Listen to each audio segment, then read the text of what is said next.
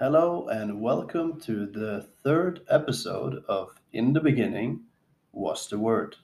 It's me again, Nils Leo Tungoden, your monologue companion, perhaps, or maybe it's the first time you are listening to, my monologues or my talks with others.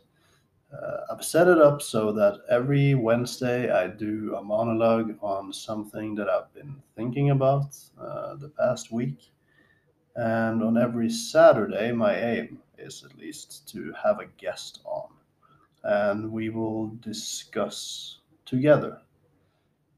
Sitting here and speaking to the microphone alone is kind of weird, but I think it's helpful and fruitful for me, and the goal is for it to be helpful and fruitful for my listeners as well. Today is sort of a special day. It's the 3rd of March. So, the 3rd of the 3rd. And that's the age that Jesus was when he was crucified and when he died. It's an esoteric number of significance, and in the conspiracy and occultist circles, people talk about the number 33. It's been popping up a lot in the media too with the whole COVID thing, but I'll try to abstain from talking about that tonight. Because of the date and the number 33 and its significance, I will read a passage from the Bible, and I will read Psalm 33. Shout for joy in the Lord, O you righteous. Praise befits the upright. Give thanks to the Lord with the lyre. Make melody to him with the harp of 10 strings. Sing to him a new song. Play skillfully on the strings with loud shouts.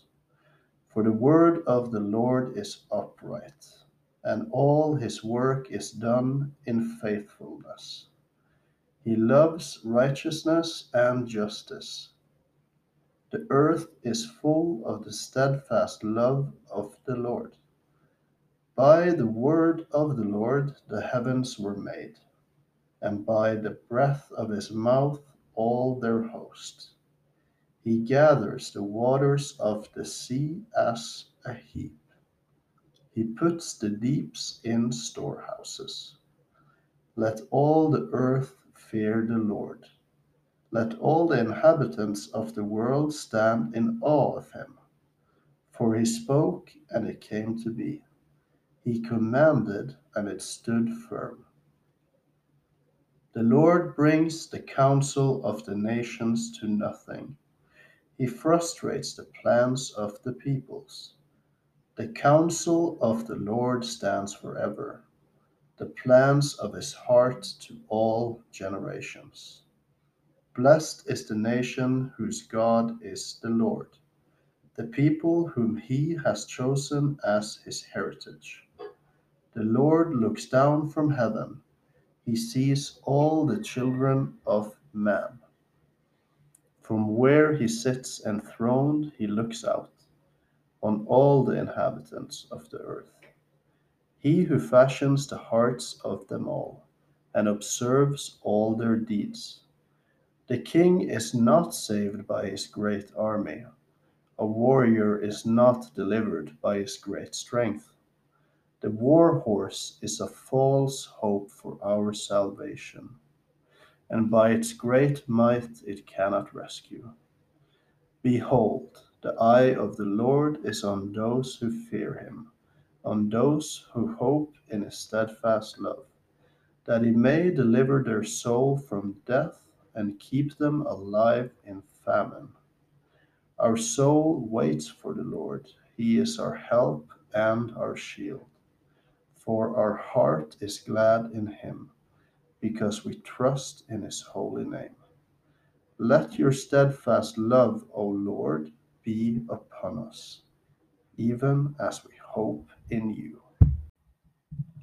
Now, because of the unprecedented amounts of information readily available, in addition to unprecedented times of government overreach or government mitigation of the so called public health threats, I bring up this number.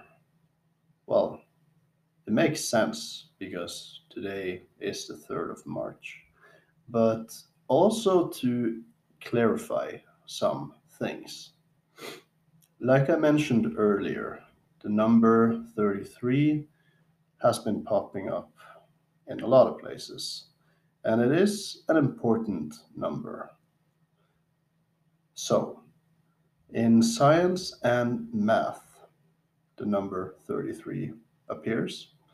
The human spine is made of 33 individual bones or vertebrae. In the Pythagorean system, 33 is the highest of the three master numbers, which do not get reduced to a single number. 33 is the largest number that is not a sum of distinct triangular numbers. The word Amen has a value of 33 in simple English gematria. In religion and mythology, as I mentioned, Jesus was 33 years old when he was crucified and resurrected. Islamic prayer beads are generally arranged in three sets of 33 for a total of 99 beads. This corresponds to the 99 attributes of Allah. The second level of heaven in Buddhism is named Trayastrimasa, from the numeral meaning 33, and can be translated in English as belonging to the 33 devas or gods. If I have any Buddhist listeners tuning in, my apologies for likely butchering that word. Despite studying language, I've been wrestling a little bit with it. It's a strange word to me. The divine name Elohim appears 33 times in the story of creation in the opening chapters of Genesis, and there are also 33 deities in the Vedic or ancient Hinduism religion. Now, apparently, despite what the so called conspiracy theorists would like us to think, the highest degree in Freemasonry is the third degree and not the 33 degree. Whether or not this last proclamation is true, I don't know. And that is a key aspect of my talk tonight.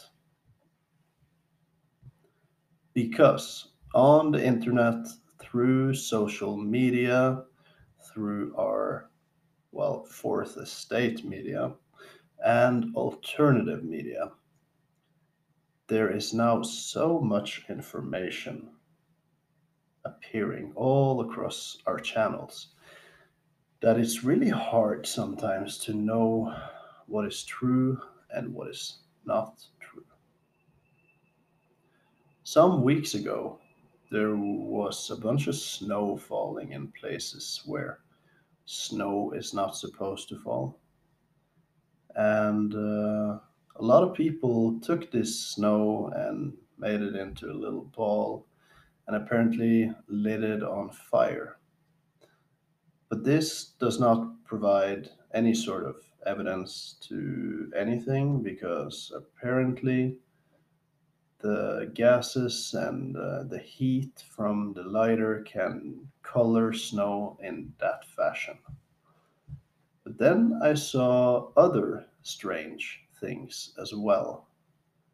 For instance, there was a video from Madrid in Spain where someone seemed to be putting a piece of snow on top of a stove, and it melted and turned invisible into drips of water that,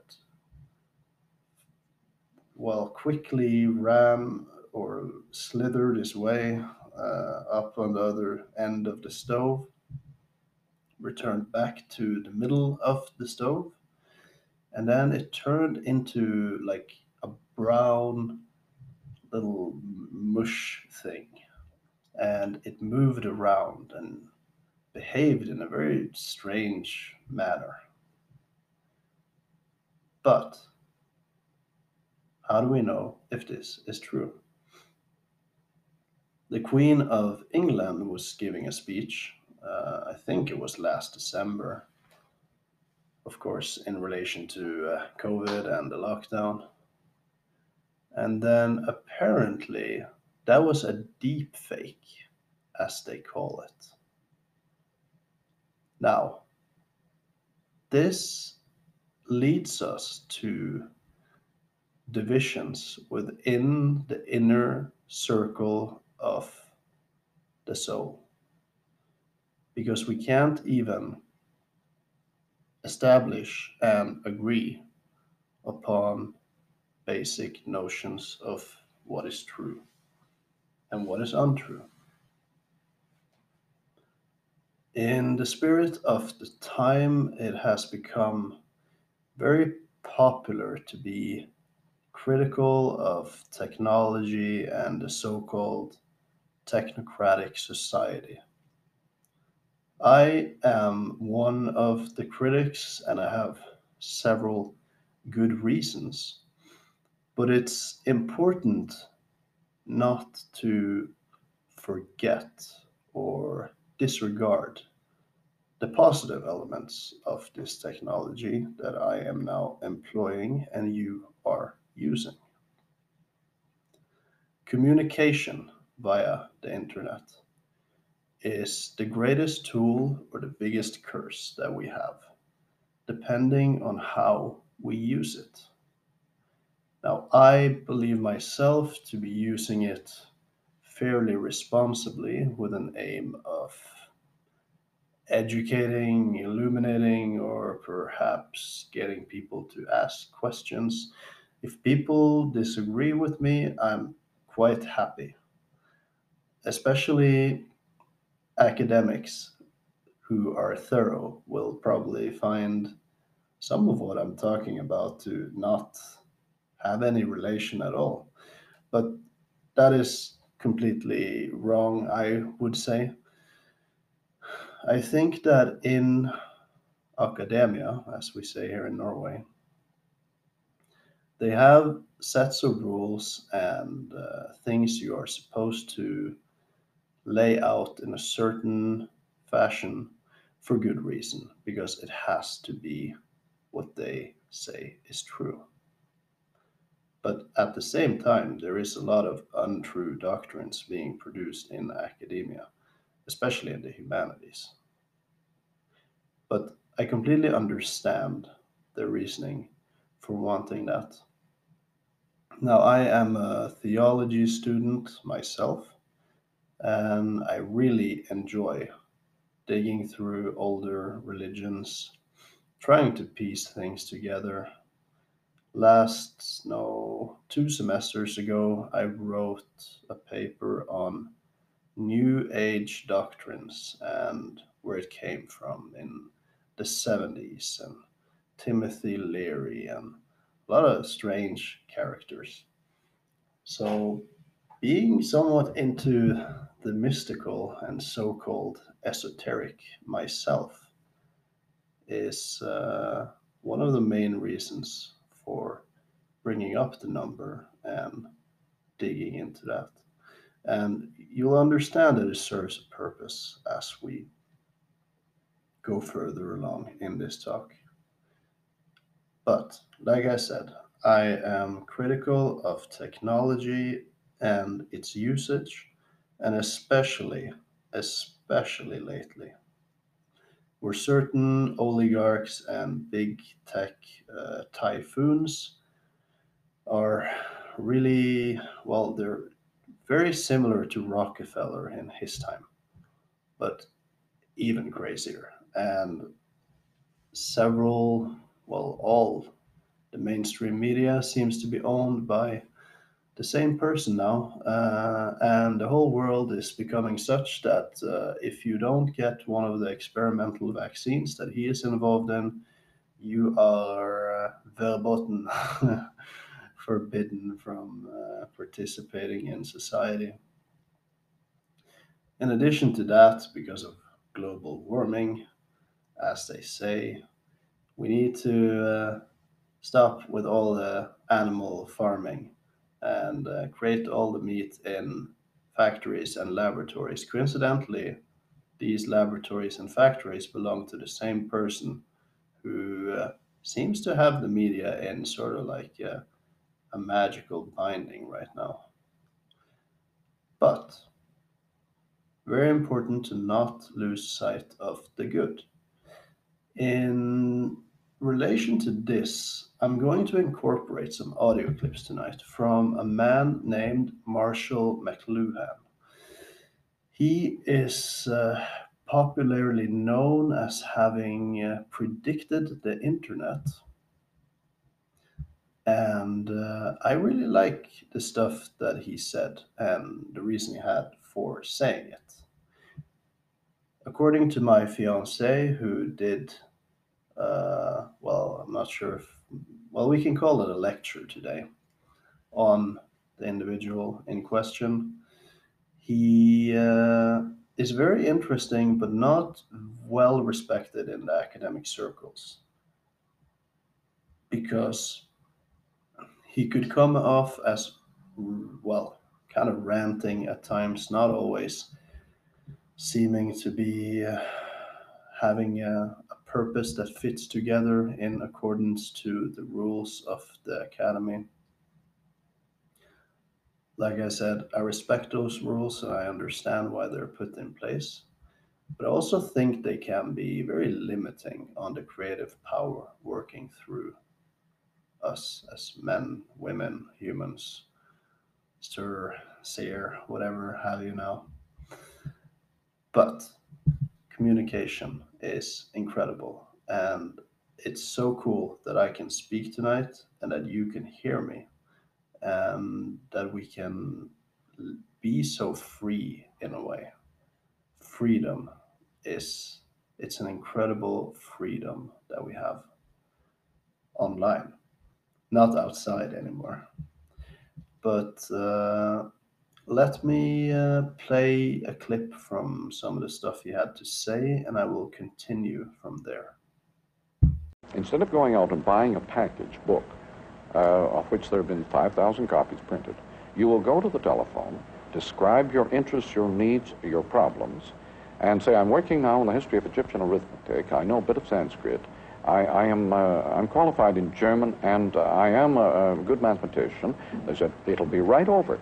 And they at once Xerox, with the help of computers from the libraries of the world, all the latest material just for you personally, not as something to be put out on the bookshelf. They send you the package as a direct personal service. This is where we're heading under electronic information conditions. Products increasingly are becoming services. Now, that was Marshall McLuhan in 1966. Incredible, huh? That's 33 times 2. Ooh, spooky. But anyway, it's quite astonishing that he was able to predict what is happening now all over the place to such a direct level. Now, he was critical of all of this. In his later life, he lived as a sheep farmer, I believe, and he kind of became sort of a recluse to some extent. He didn't get all the, well, praise that I believe he was deserving of. But now, especially in the internet age, there is, well, a lot of people who really enjoy his stuff. As a side note, I have noticed that a lot of the greatest thinkers that we have available, they're not really noticed until after their death, like the greatest artists and so forth. Van Gogh as one example. There's, of course, hundreds of them. But communication via the internet, which is completely amazing and carries a lot of short circuits that we can arrive into. Now, when it comes to so called conspiracy theories, some are completely wild, and other so called conspiracies from last year are now happening right in front of us. The COVID pass, and now they're talking about universal basic income and the whole tech societies that we are attempting to implement. In this regard, I find it interesting that there seems to be quite a heavy overlap between being defenders of, well, maybe I speak too freely, but defenders of technocracy, really. Big tech censorship and adherence to big pharma rules. Lately, on one of these communication channels that some would perhaps describe as one of the least productive ones, namely Twitter, I have noticed a very heavy overlap between people who have their pronouns in their bios and who are also for whatever the government wants to implement. A good friend of mine, he sent me an experiment, also, I believe, conducted in the 60s, where several people sit in a room, but there's only one person who is actually being, well, experimented upon. He is the subject of the experiment. The rest of the people sitting in the room, they are actors. And so what happens is that every single person is asked to describe the length of a black stripe or a column, the length of it. And then they are shown something that is evidently not correct. Evidently. And what happens is that a surprising amount of people will provide an obviously wrong answer because all the other people there, the actors in the experiment, are doing the same.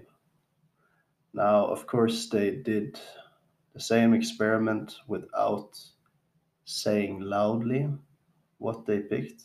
In this experiment, the actors say first, well, you have three options. Which one is the longest, A, B, or C? And then they all say B or C, and it's the wrong answer, and it's evidently wrong.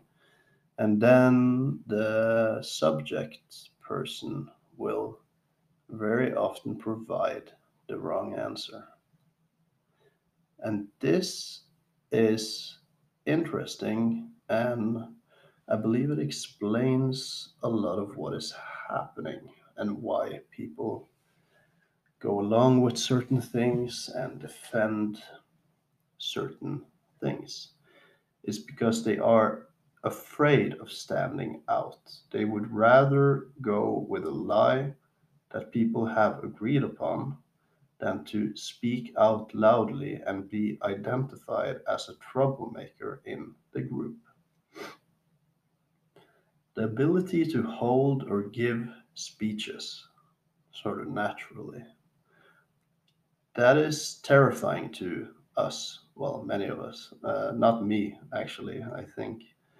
But to many people, that is a terrifying experience.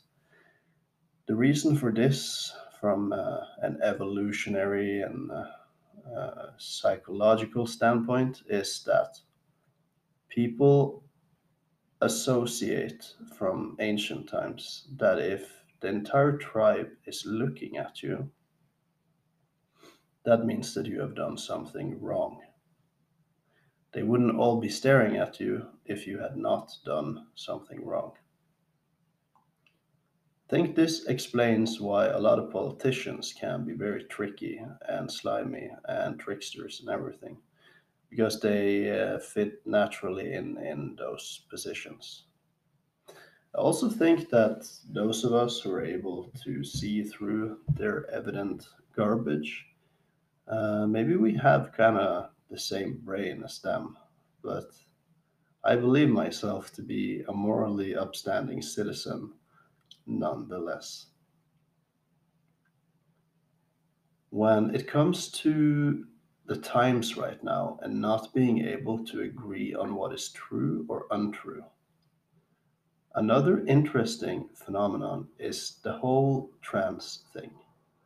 And the reason why it's interesting on a deeper level than just all the hollering about whether someone is a woman biologically or male when they are not in reality, although I digress and I think you can be able to identify as what you want,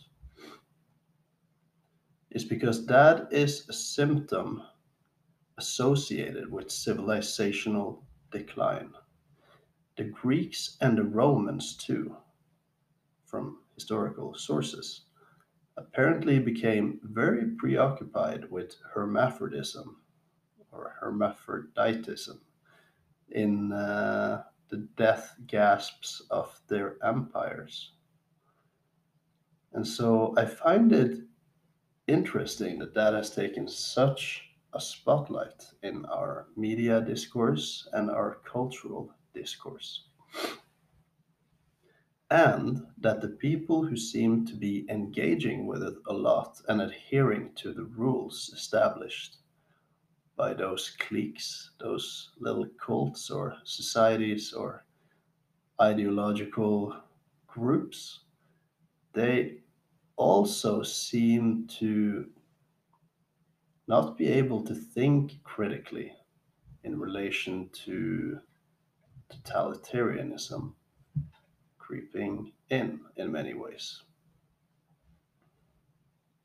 So, I had a discussion with someone. I will, of course, not name the person, but I find it highly interesting. She has her Twitter profile, and apparently she is not disabled, but she's been out of work for a long time. And now she has become a vaccine administrator. And of course, the vaccine is part of her name on her tag. She has incorporated it. And she is totally for the mass vaccination program. So I said I wasn't going to talk about COVID, but it's just too perfect of an example. So apologies, but here he goes again. Uh, I said that I found it astonishing that we only have 32 deaths among people below 70 years of age in this country. This turned into sort of like a back and forth discourse. I wouldn't call it an argument at all, but I thought I gave some pretty valid arguments. For instance, you there is no reason to deploy the military on your own population and things like that. But none of this seemed to be registering with her or the crowd that she is kind of like a part of. That's her little tribe. And I noticed that the people in support of her, all of them, every single one, had she, her, or he, him in their bio. And so This leads me to believe that these people, they simply regurgitate what is dominating around them, which is interesting. To provide these thoughts with some additional context, I'd like to bring attention to something called the magic lantern. And it's an invention that occurred in the 17th century, which was an age of social, political, and religious instability. And it was expressed through thought and art of the time. Social uncertainty and anxiety were expressed in a cultural fascination for illusion. Since magic and stage plays were at the apex of illusionism, both became popular. They were even brought together by Shakespeare in A Midsummer's Night's Dream and The Tempest, and by Corneille in his Illusion Comique. Both, or comique, I guess, sorry. Both writers described stage plays that were not managed by directors or playwrights but by magicians, and compared the shadows summoned up by magic with the actors in a play. The world, too, was compared with a stage in different ways, and I've seen this comparison pop up recently as well. In one current metaphor, man was an actor in a play, directed by fortune and chance. In another, nature directed the illusions, which tricked the spectators, and in its religious version, God showed his skill and abundance in the theatrum mundi. But man always knew that he was part of the play. In this context, truth was illusory, and skepticism, cynicism, relativism, and atheism were present, but under a veil of orthodoxy. They were not yet as neoliberally free as we see ourselves today.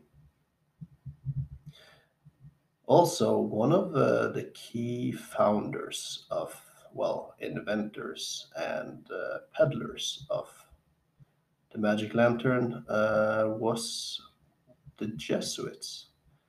At least, well, one key person in that circle. And as the defenders of a Catholic absolute church, the Jesuits tried to counter the contemporary sense of illusion by staging their own plays. According to them, the world did not delude, and all knowledge, even the knowledge of God, was only attainable by the means of the senses. The Jesuit educational reformer, Pontanus, followed Suarez's authority in stating that one cannot know God if one does not see the intelligence he created, as the invisible is cognizable by the mind only by the means of what is created. And this is a shared view of the 17th and 18th century Jesuit thought. And that movement or religious doctrine has had a lot of influence on many public institutions. I believe the Pope right now is a Jesuit himself. But anyway, they also claim that we are all actors and spectators alike. But the Jesuits vigorously opposed the idea that fate or chance conducts the world, God does. So, in this sense, I guess I would be more of a Jesuit if I was to live at that time. But The illusions of the projection, even during that time when it was fairly, well, not well developed at least, it started as a thing for the upper class and the people who had technological, well, capabilities. They had the money to go to shows and to, well, insert higher thoughts or meaning or otherwise known as arguments about this. Several theologists, they compared it to demonology. There's some Neoplatonism involved in it because it's so similar to the cave allegory because of the projections of the shadows. Now, God is light, well, at least according to the Muslims. So, trying to understand light and figure out what light is has always been important to them. I think it's one of the main reasons why they dominated in math for such a long time, from what I've gathered at least. Because they became completely infatuated with light. They wanted to understand what light was because they believed that was God. Perhaps they're right. But light also has to do with this. Looking straight into the light would, of course, blind us, and it's one of the mistakes of mysticism. When you go too far and try to decipher the secret signs that are all around us or in the world, that are supposed to give you keys to the truth. These are Jesuit religious messages in themselves. But that can, of course, blind you, which is why I started off with some of my esoteric notions, even though I went straight from the trance thing to this. You'll see that it's mixed together. Yet the symbolical meaning of the anamorphic technique was even more important than the content of the picture. Paradoxically, normal perspective was only an empty copy of the world, Idula, but deformed perspective unleashed a hidden truth, Imago. This truth is that there exists a special perspective which renders the invisible image, that's the divine, visible. This was the meaning of anamorphosis or anamorphosis. In the deceitful and chaotic world, you can see a secret order with a divine message. If viewed from a certain Christian perspective,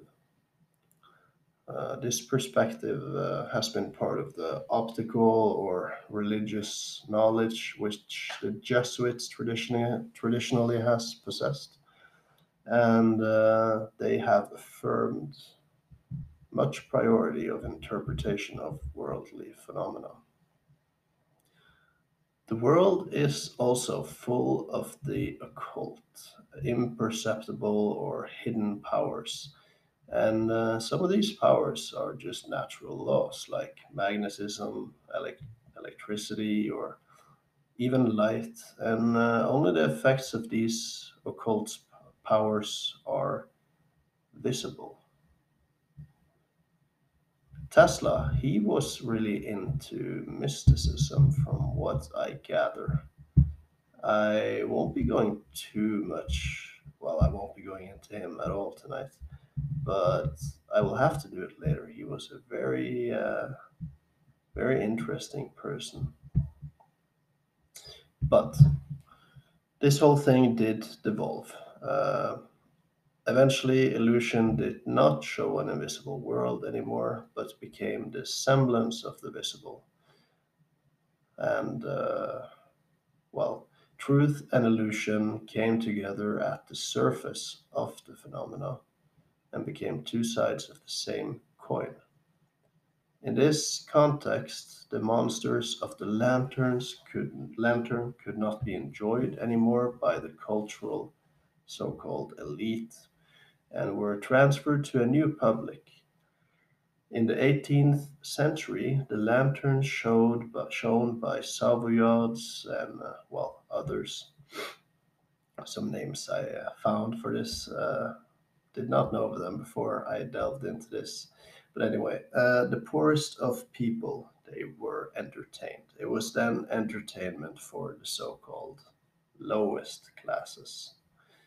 And these people were considered credulous and superstitious enough to suspend their judgment so as to be able to enjoy the show.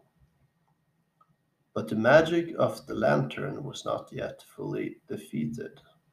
It took until the 19th century before its images could represent, well, so-called truth, and before it became used in scientific and religious propaganda. Yet by then, the light of the lantern had long ceased to be the laughter of heaven. This is highly relevant to what is happening as well, because on one side, we have the critics of technology and of what is happening. And then you have misinformation being deployed in order to invoke superstition. And as from what I gather, there's a lot of people who think we are now living in the end times and that it's the mark of the beast. I have even suspected maybe that's what's going on. And I suppose that's enough to have me put into a mental institution, but I don't really care because there's been a lot of symbolism around some of the vaccines and some of the new technologies being implemented, like Microsoft's new currency, the cryptocurrency that you're supposed to be, well, rewarded with cryptocurrencies for watching commercials, and it is dependent upon your body activity. And coincidentally, the last six numbers of this patent, well, they are 666. And then one of the vaccines, there was a bunch of talk about it having luciferiase in it, and it was exactly 6.66 milliliters in it. That doesn't mean that I believe it is the end times, but what it makes me suspect is that there's evident magic lantern usage being deployed in order to come off as all powerful or to break people down and to divide them.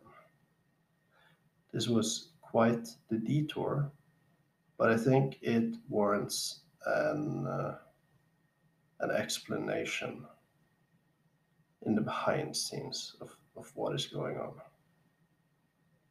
Now, back to identity and, well, private identity. That is now void. It does not exist anymore. And you may not like it. Perhaps I'm supposed to not like it, but I'm now talking to you here with my full name. I even have a writer's name and two social media accounts linked to it. So I can't really be talking about it from an outside perspective. I am part of it. I am participating. I am making the choice to participate too. Unless things go way off the rails, I mean, I may decide to leave it all behind sometime. It's been something I've been thinking about doing, but I don't see the reason right now. If Facebook and Twitter and Instagram are owned by people who want to own land, air, and water, and also make sure that your speech falls in line with what their economic dreams are. I think it's even more important to be a part of their things, ironically, to upload, well, or share thoughts and ideas that go against that, go against what their wishes. But this brings me onward to the notion of identity, which is tied to all of this, and which also our identities, they are being politicized and propagandized. And I'll explain why, and I think I understand the reason for doing it. To take an example, Black Lives Matter as a phenomenon. Of course, if you don't really pay too much attention and you realize some of the injustices that has happened to black people in the United States, you're not supposed to call them that anymore. You're supposed to call them people of color, I guess, but everyone has color. And I don't think African American is right to say either, because they're not African, they are American. They're not from Africa. For several centuries, their parents have, uh, well, slept together and had children in the country of the United States. So, well, I will have no qualms about just calling them black people. Like I'm a white person, and then you have white people, and then you have Asian people. Before, well, we used to call them yellow people, I guess, but that kind of doesn't make sense. They're not yellow. And in, well, Native Americans, in Norway, we still call them Indians. They're trying here now to have a stop using that word. That makes sense to me, though. They're not Indians at all. So if so, that's like if someone would say that I'm Turkish when I'm Norwegian. I understand why that's kind of annoying. But here we call them Indians for now, at least. But back from that detour and into reality again we go. So, identity is being exploited and propagandized. Like I said, I would provide an explanation as to why I think it's occurring. And I use Black Lives Matter as an example, but you also have white nationalists in Europe and a lot of, well, you can call it Nazism online amongst Generation C, where they just hate all black people and they hate Jews and they have been thoroughly indoctrinated into that. All of these movements are, well, they're not organic. Black Lives Matter is the most, well, evident explanation or, well, example of something that does not say serve a good or a greater purpose. It does not. If you believe in the rhetoric and the message and the movement of Black Lives Matter, that's fine. I understand there can be elements of it where people can jump along and be a part of it. But generally speaking, what it does is, well, it makes it so that people, they want to tear down statues. In London, they were talking about removing Winston Churchill, and here in Norway, they were talking about moving other statues.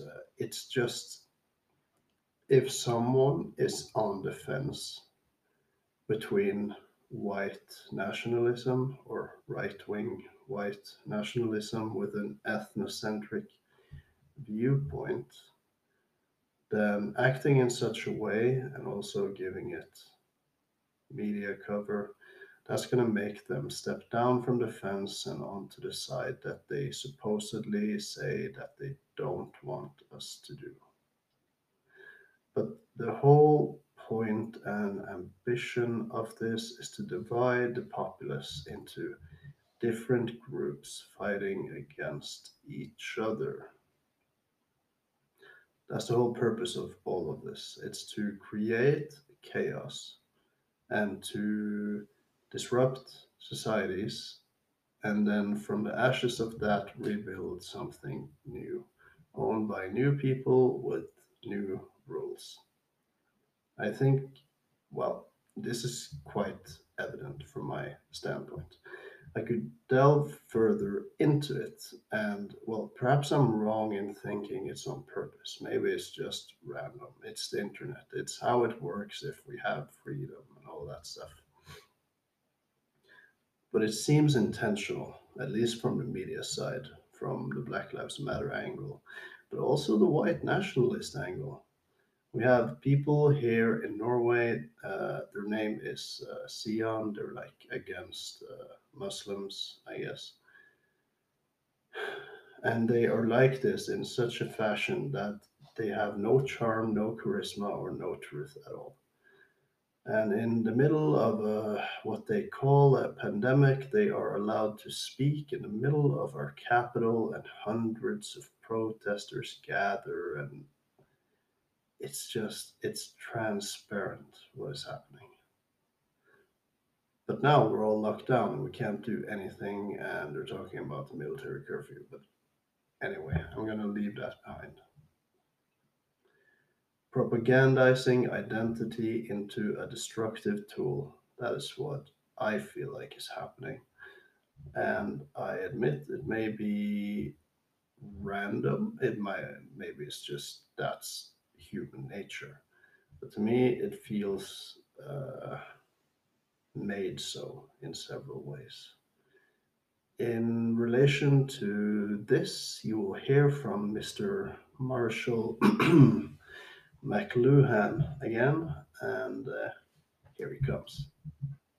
In the new electric world, where everybody is involved in everybody, where everybody is involved in complex processes that are going on in the total environment, the old identity cards that used to constitute private identity, the old means of finding out who am I, will not work. People now have to encounter themselves in the inner world, Kierkegaard or existential style, in order to know who they are. The old methods of merely external identity by marks of occupation, national origin, age grouping, and so on, these will not serve any longer as means of distinguishing private identity. And so what he was saying there is quite correct. And another one of what you may call his prophecies regarding the future. And so maybe it's just happening on random. And social media rewards and exaggerates this behavior. And what we're seeing is, well, internet meme culture or internet meme personalities spilling into the streets, of which there is no compassion or any sort of, well, cohesive nature of reality. And everyone is just going along with their own thing. And he was quite right in that. Now, I mentioned earlier the she, her, and the he, him people. Look, I'm not trying to say that they're all the same, but generally speaking, that's what I see. Whenever I see someone being in favor of totalitarianism from the government, specifically with COVID as the backdrop, they almost always have this. In addition, they very often have the rainbow flag color, the gay rights, well, symbol, I guess, which is, well, it's going to sound weird to some people, but some others, they will get it automatically. And that goes back to the notion of, well, the light and the magic lantern and God being in the light. So, what those colors represent is the light of God.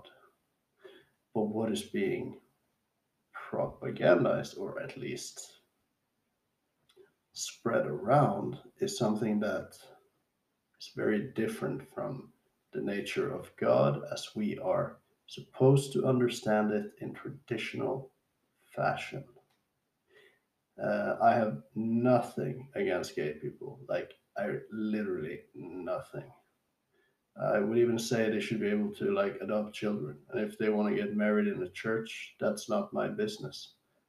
At the same time, I think people should be able to, if they are priests, not marry gay people. But then they would have to work in a private church because well, we don't have a state church anymore here, but it's kind of like a state church still. You will have no problem finding a priest in Norway who will wed you if you're gay, and you will be able to adopt children. They have all the rights in place. Of course, there are, well, I don't know, homophobic people or people who don't like or respect gay people, and hate crimes happening on the street towards them simply for being gay. If I was walking the street and I saw a gay couple being assaulted by someone, I would probably go over and smack the people, well, the person assaulting the gay couple. So that's that. But alongside with the rainbow flag comes a lot of stuff that really many of us would not agree with, and plenty of gay people too. You're not homophobic for pointing this out. I am really just, I have no time, value, or respect left for people who fling accusations against you because you have an opinion on something. And one of them is, for instance, well, a friend of mine, he is a doctor and he has an uncle, he is gay. He sleeps with men, and that's what he likes to do. That's who he is. And he's totally normal. You would never guess that he's gay. He's just a person, but he's gay. There's nothing special or magical about him. He does not evolve his character around the fact of being gay. He just is gay. Some people are just gay. But then you have the rainbow flag parades and everything with people in spandexes, and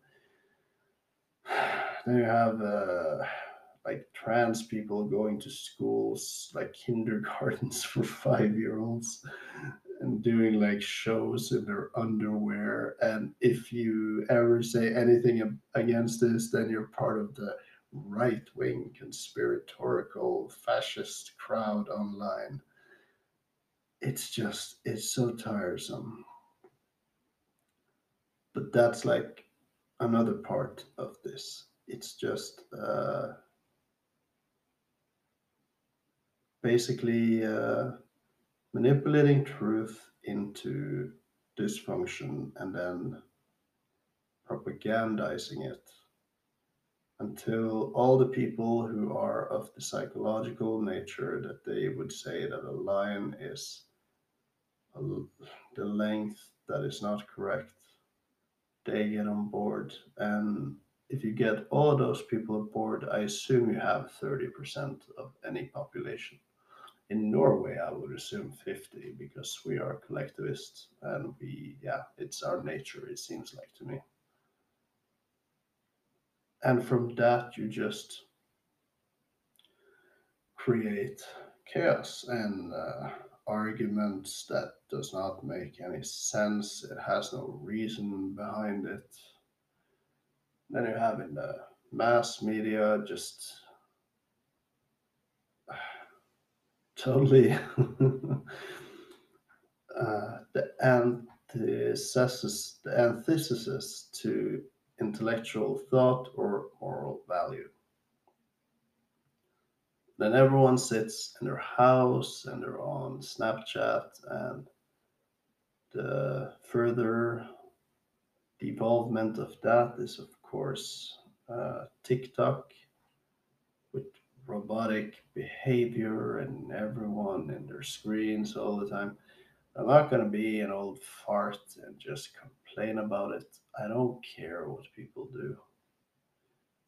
But it disturbs me to some extent if those same people seem to be implementing a sort of tyrannical fascism, which is what we are seeing. So they're making new hate speech laws here in regards to that. Same thing has happened in Scotland. All nations seem to be following the same script as opposed to scripture. I realize that battle is long lost, but I really hope there's someone listening to this who are progressive and to the left who are able to understand my words coming right now. I really hope so. But the well, I've called it the propagandization of identity. You could also call it the weaponization of identity. All of these tendencies are natural and people have seen them for a long time. One of them that has gotten a lot of internet attention, and that is because he was so correct in so many things, despite doing some pretty horrible things, is Ted Kaczynski. And I don't really see why I need to say this, but I guess I have to say it. I'm not in favor of going away from technological society in its entirety. I'm also not in favor of not shaving my beard and moving into a cabin in the woods for several months before I murder a bunch of people. It should just be evident on its own. But he described very accurately in his, what's it called? Industrial Society and His Future, written by Theodore Kaczynski in 1995. Of course, he was mad at this time, I would assume. You can see it in his writing too, the way he talks, the way he writes.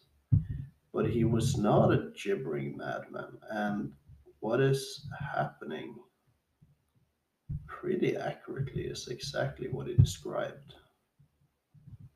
And that is a sort of technological orthodoxy and overreach of civil liberties, and it's being implemented and propagandized, or if not that, being explained away by people who are, well, he calls it leftism, politically correct types, feminists, gay and disability activists, animal rights, and the like. And I'm not going to dig further into what he wrote. I obviously don't agree with everything, not even on leftism, but some of the overreaching findings that he had are highly accurate. And so I actually recommend anyone to read his, well, lunatic manifesto, I guess you could call it that. But I don't think he was really a lunatic. He just understood some things.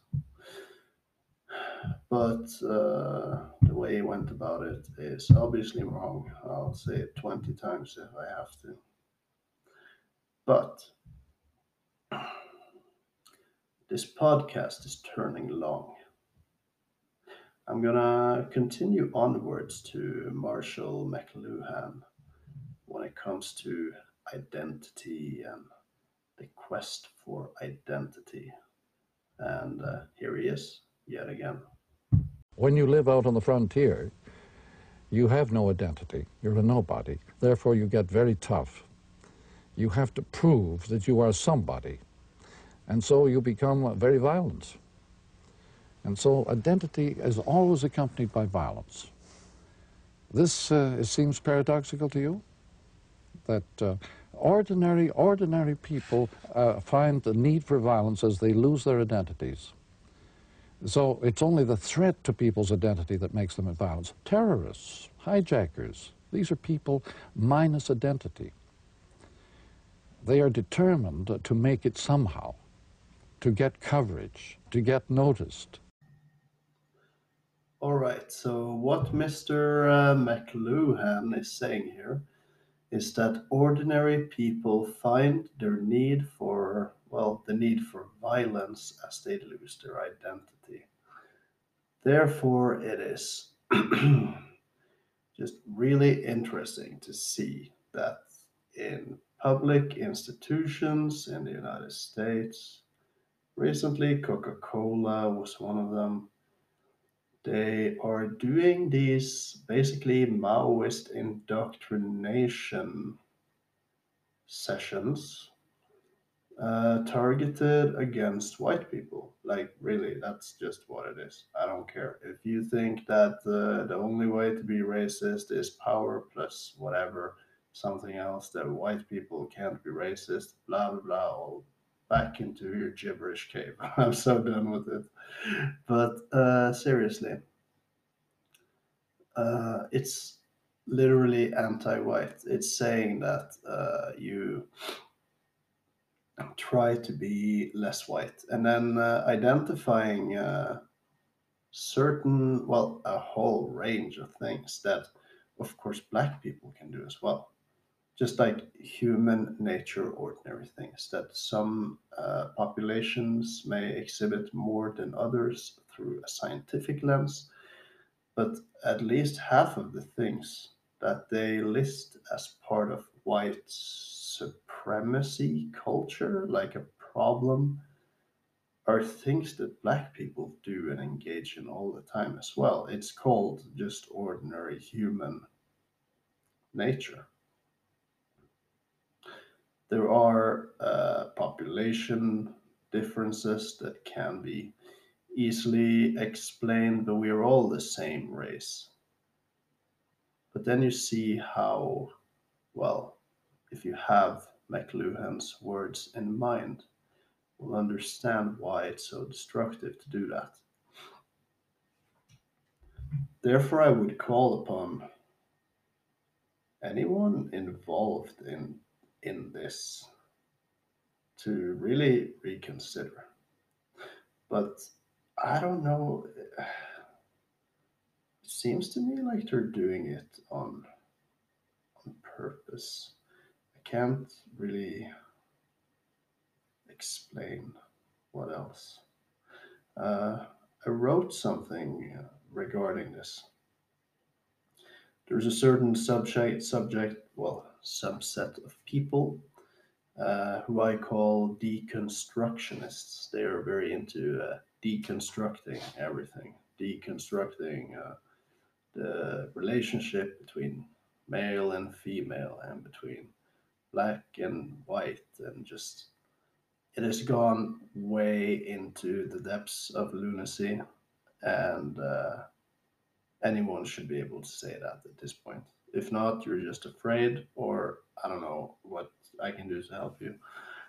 But the deconstructionists are often film critics, journalists, and or academics with big egos and low wages. Thus, the need to be accepted within the structure of larger entities. So I would expect from people who are academics to realize how this is destructive and just a waste of time. But I think they do understand it. But like I said, big egos and low wages. They have a lot of thoughts and ideas, just like me, but they don't make a whole lot of money, and they would like to become professors or something. And they have made it a very evident goal in the United States to engage in this behavior. We don't have that here in Norway, but they've been trying here as well to impose some of this. But anyway, from low wages, I move onward. Thus, the need to be accepted, yeah, within the structure of larger entities. I think they must realize the lunacy inherent in what they are promoting, but their survival depends on it. From an archetypical perspective, I've found their primary mode of operation is through what they call the critical lens. This extends to every aspect of their personal life. Sound advice in the face of economic destruction is rejected. What they've always said to want, which is happening now, so called destruction of capitalism, and we need to undo capitalism, all that. Ironically, they'll complain about that, but anyway, here we have what they wanted. From this, they'll blame their misfortunes on other groups of people, and they'll do so with the ethnicity of their proposed enemies as an explanation for why their hatred is just. This is simply astonishing to contemplate. The best course of action is for them to meet the lowly and what they label the right. That would be me. Well, like, I would be labeled right by these people, but I'm for pretty high taxes. I'm pro choice. I think gay people should be able to get married in a church if they want to. But I'm just basically pro liberty, just normal liberty, humanism, compassion, truth. To them, this is far right. I've noticed that. Anyway, through shared dialogue, exchanges of thought, we would not find ourselves here right now. And the architects of the movement know this very well. I refuse to believe that people at the so called top who called for canceling, dismantling, indoctrinating, and the demonizing of other people, specifically white people within this context, which is just what it is, it's just the truth. I refuse to believe that they are unaware of this. So, that is one small part of it. Then, of course, you do have a lot of right wing extremism uh, coming about, and you have scholars, they're on this.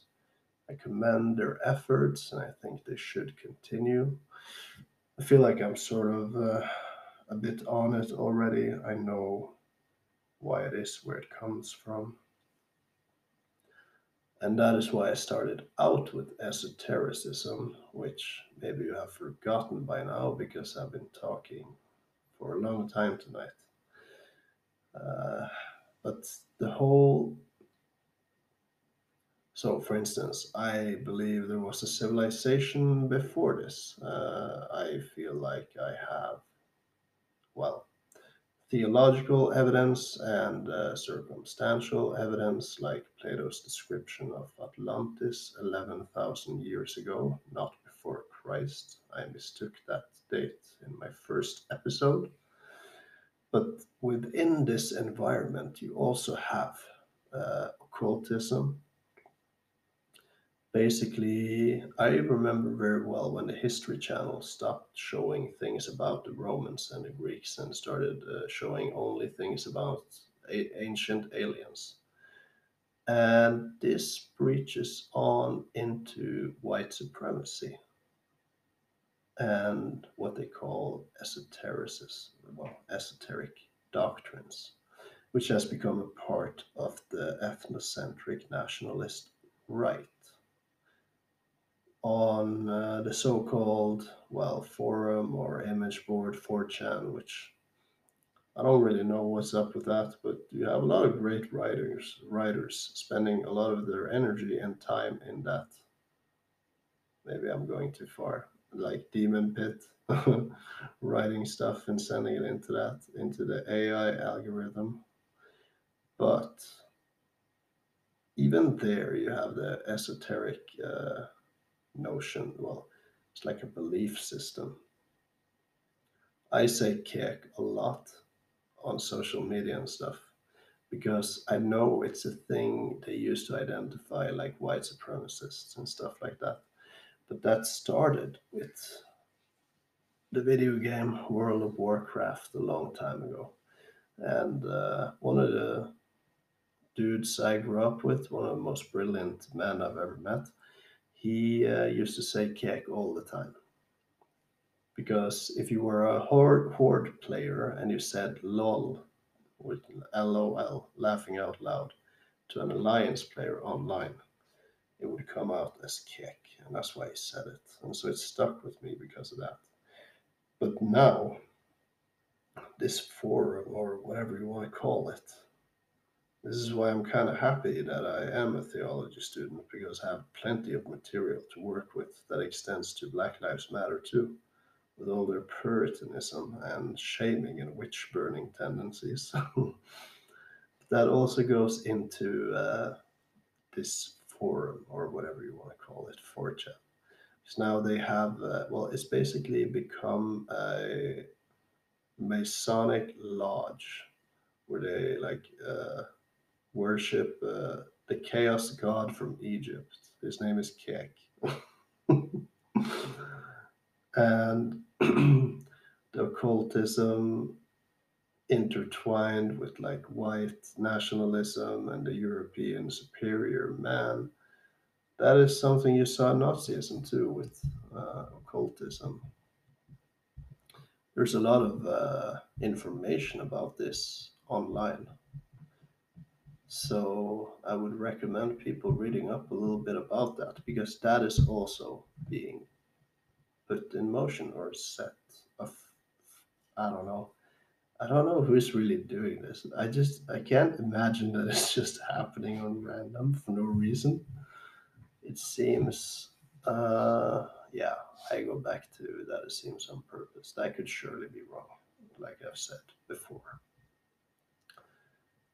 Which brings me to the last segment of my talk. And because my episode is so long tonight, I'm not gonna go into it more than what the soundbite will provide you with. But it's Marshall McLuhan again, of course, and it's about surveillance. And with that, I am going to end this episode. Maybe it was a bit too all over the place, but I hope you gain something from it. I'll surely return to these subjects later. In my opinion, it builds up an explanation for what is happening. And, well, can't say who is really behind it, except, I suppose, the old slogan of follow the money is always relevant. Who is gaining in the world? And for what reason? There's a lot of stuff now that's going to be happening very soon where our freedoms and our right to live as normal human beings in the way that we have known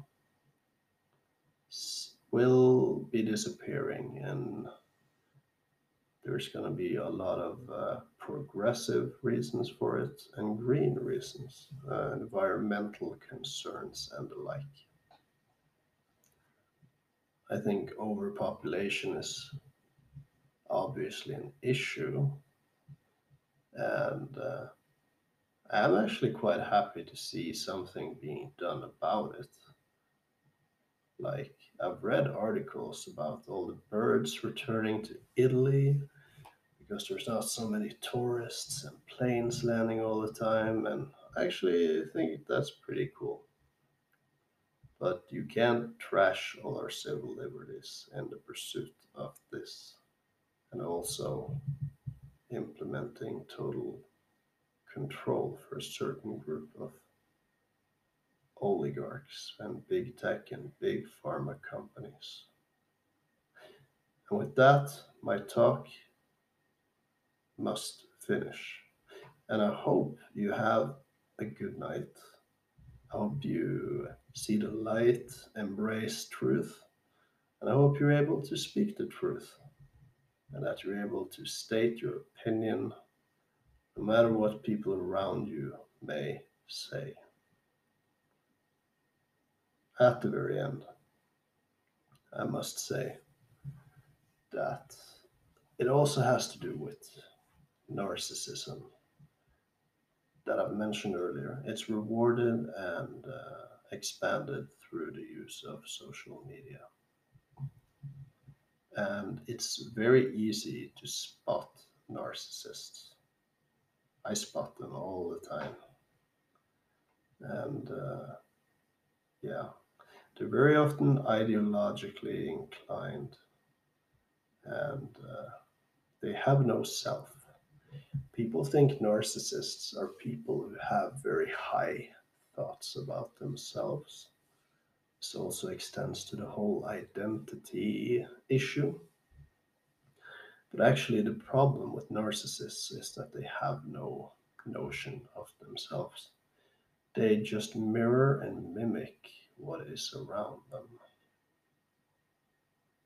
They're almost like a virus in humanity, in a way, like a big problem. And social media, that is narcissism defined. Upon request, if someone's listening to this and have made it all the way to the end here, I will provide them with some examples from some contemporary psychologists basically fronting what I said. I know calling people a virus isn't necessarily the best thing to do, but that is where I have arrived at. With that, stay in truth, have trust, hope, compassion, and faith, and you will hear from me on Saturday. And then you will also hear from Marshall McLuhan one last time. Good day, good afternoon, or good night, depending on your circumstances. We now have the means to keep everybody under surveillance. No matter what part of the world they're in, we can put them under surveillance. It has become one of the main occupations of mankind, just watching other people and keeping a record of their goings-on. And invading privacy. Invading privacy, in fact, just ignoring it. Everybody has become porous. They got the light and the messages go right through us.